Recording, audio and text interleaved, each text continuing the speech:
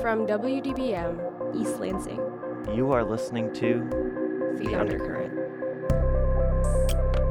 Our weekly news and storytelling program. Made by and for the students of Michigan State University. You are listening to The Undercurrent.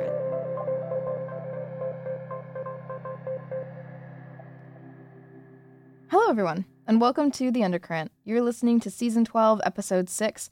Our show this week is dedicated to Michigan bees, pollinators, and all of the people trying to protect them. We here at The Undercurrent wanted to know, what is all the buzz about?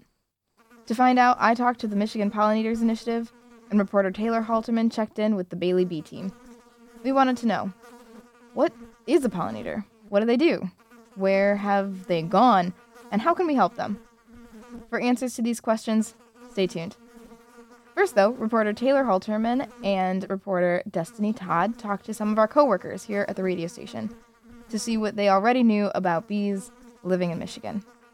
Could you give us your best bee noise?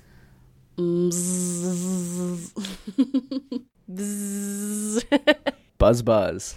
Buzz. Something like that. Sure, yeah. I'll give it a... Do bees really make noise? I guess their wings do, because I don't think the bee itself makes the noise. Like, is the bee, like, growling, or does it just, like... All right, I'll just do it, yeah. Bzzz. That's my bee noise there. Thank you. Yeah. How many species of bees do you think we have in Michigan? 1. I'm going to guess 5. That sounds right to me. My guess is 7. I don't know, like 10, 15? Oh, man.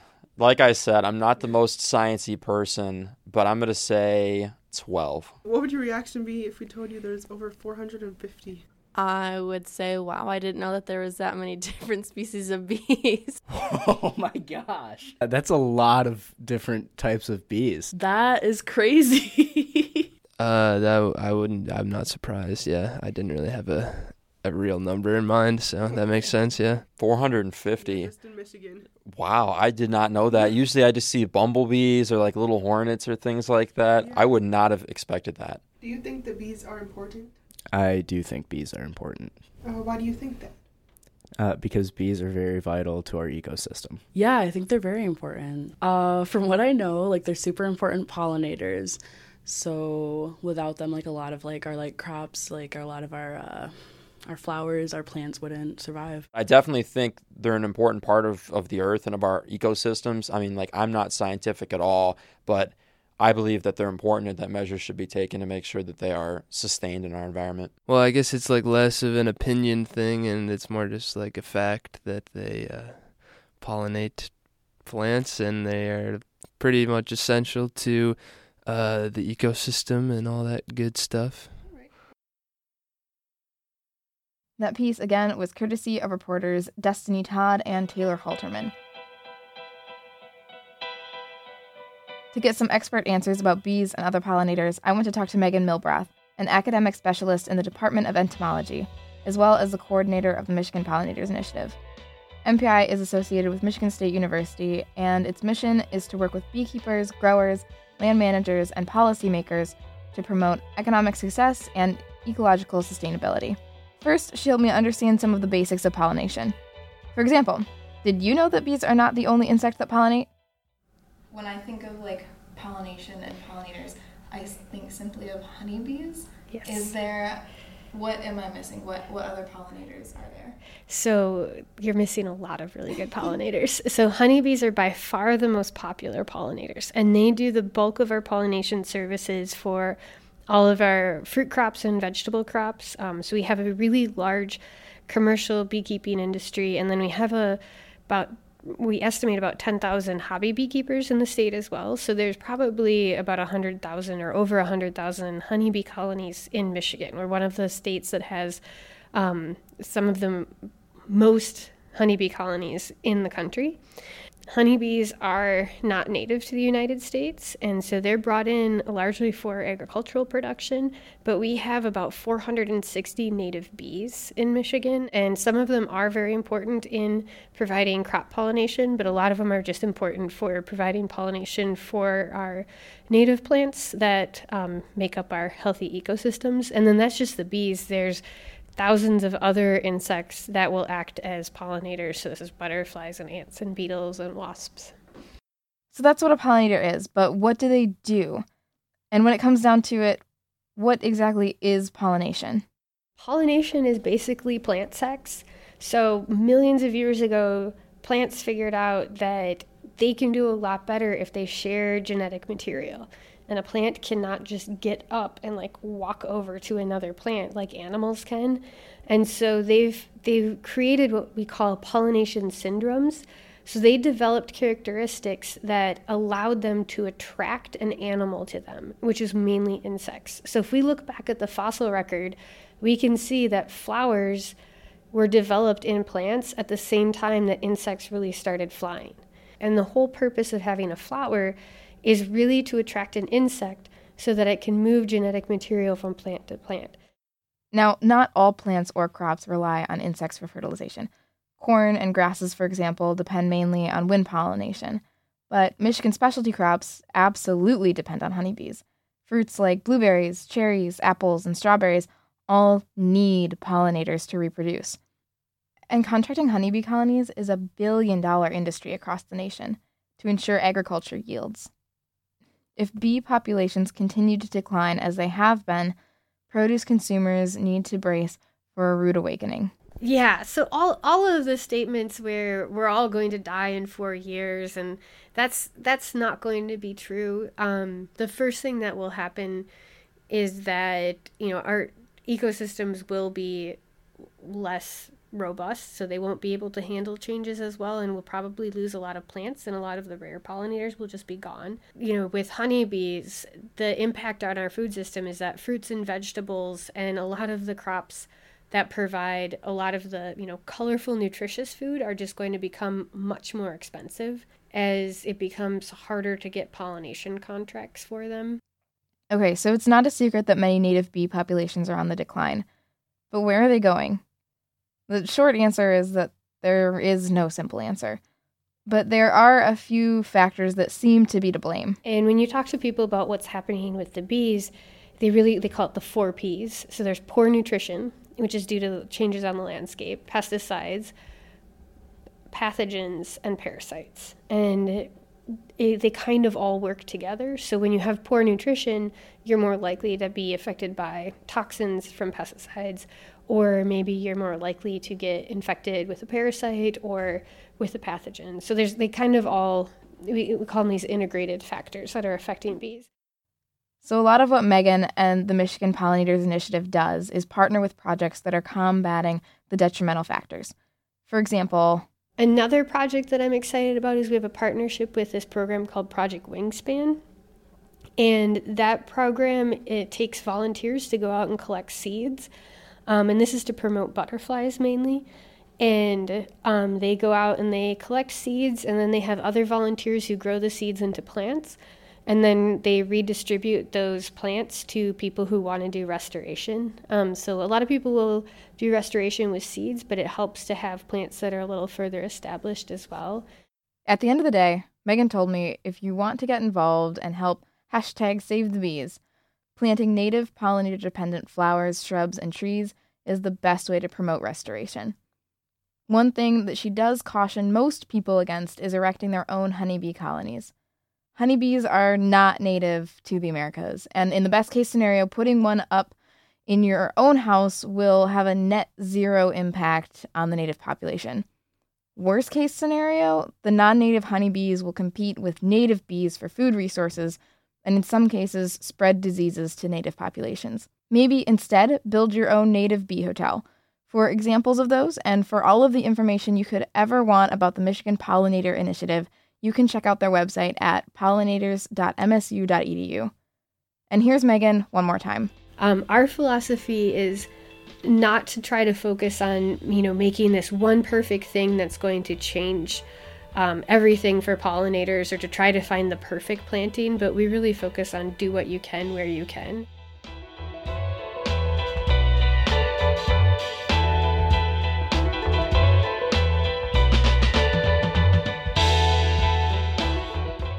This is The Undercurrent, your weekly news and storytelling program.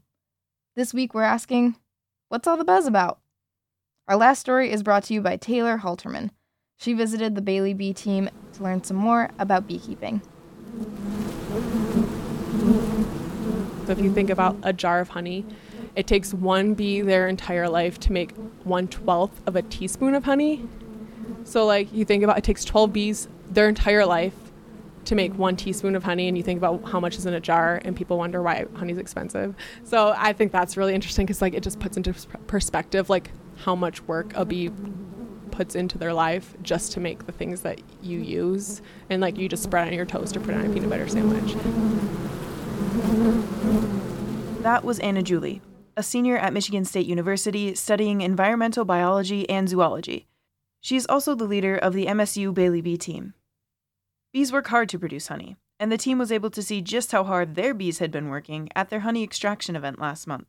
We pulled 2 supers. So a super is what the boxes are on beehives that you see. So we pulled 2 supers. They're probably between 30 and 50 pounds each. I'm expecting to get maybe 4 to 5 gallons of honey, which equates to about 50 pounds of honey. So we'll go out to our jammer, which is a trailer that's USDA certified so that we can sell our honey to people. And we break open all the honeycomb on the frames, put it in a big extractor and spin it around really fast and whip all the honey out of it. And then the honey falls to the bottom and we can empty it out into our strainers, into our buckets to be bottled. And if you're wondering what honey extraction sounds like, it's a little something like this.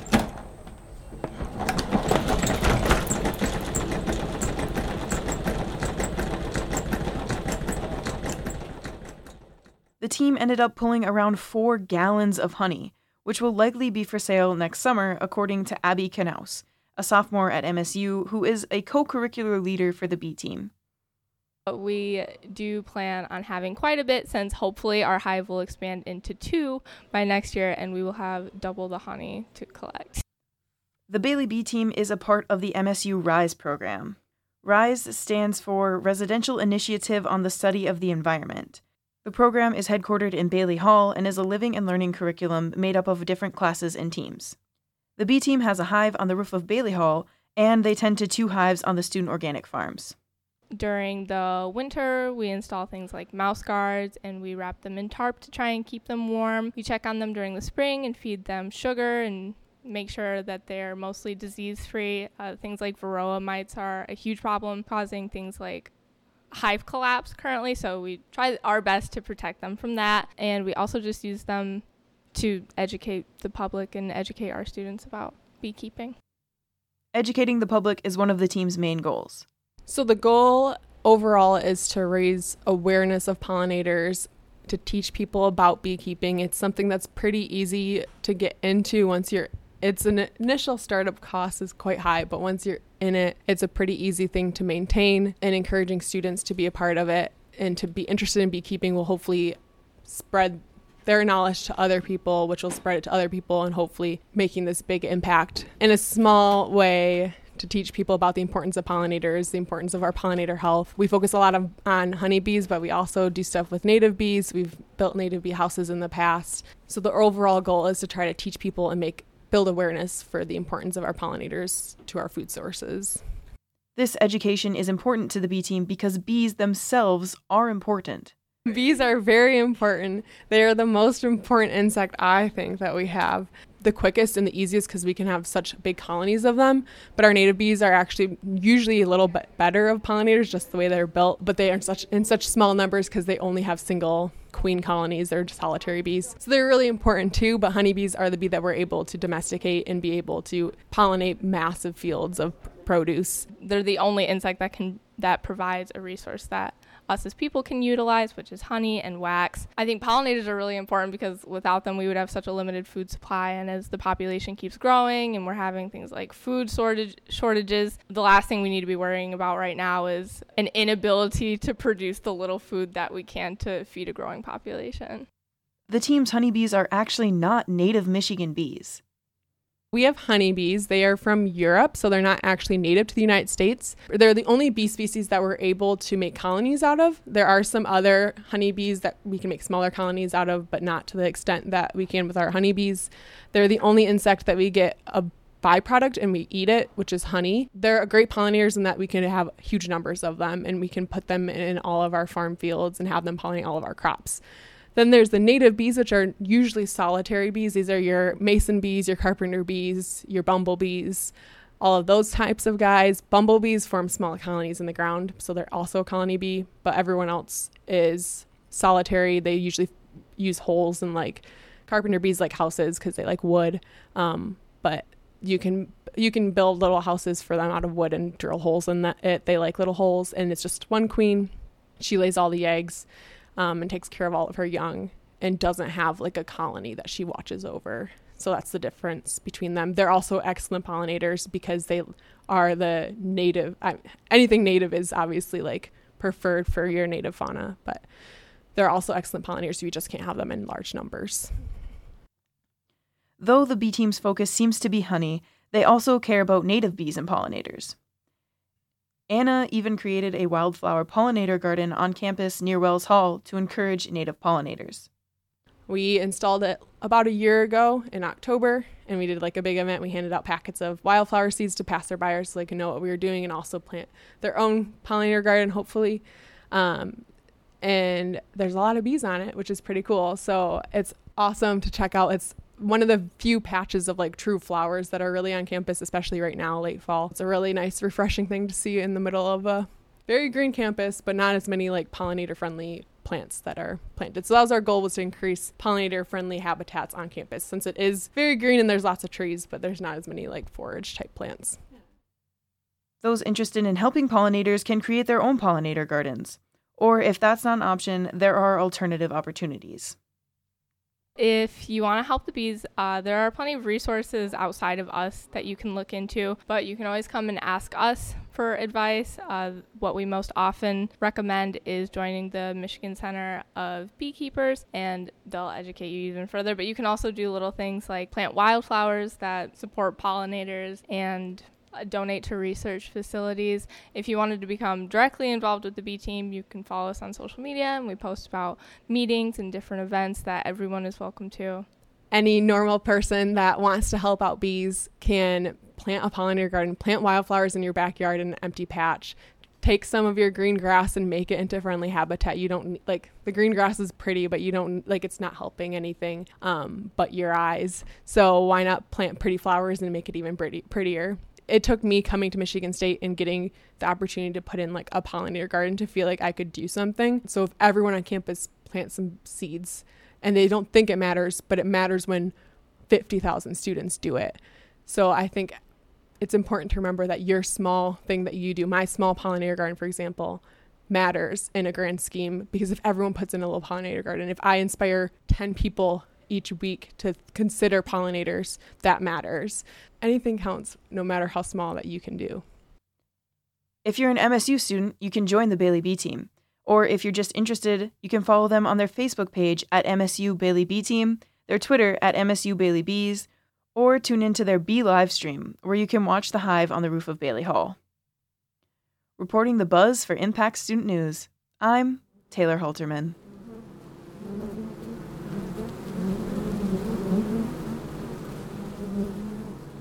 And that's it for our show. One last note, though, before we go, and this fact didn't quite fit into Taylor's feature story this week, but she wanted everyone to know that honey, that golden and sweet goo that we like to sweeten our tea with, is technically honeybee spit. In order to move honey to the honeycomb, bees pass along mouthfuls of honey from one to the next until it reaches its destination. So there you have it, I guess. Okay, now that's really it. Thank you to our station manager, Olivia Mitchell, our general manager, Jeremy Whiting, and our programming director, Amber Konutsky. And as always, thank you to you, our listeners. Even though we can't see you, we think you are beautiful. And if you want to check out our archive of buzzworthy stories, please feel free to visit our website at impact89fm.org. And we will see you back here next week. You've been listening to The Undercurrent.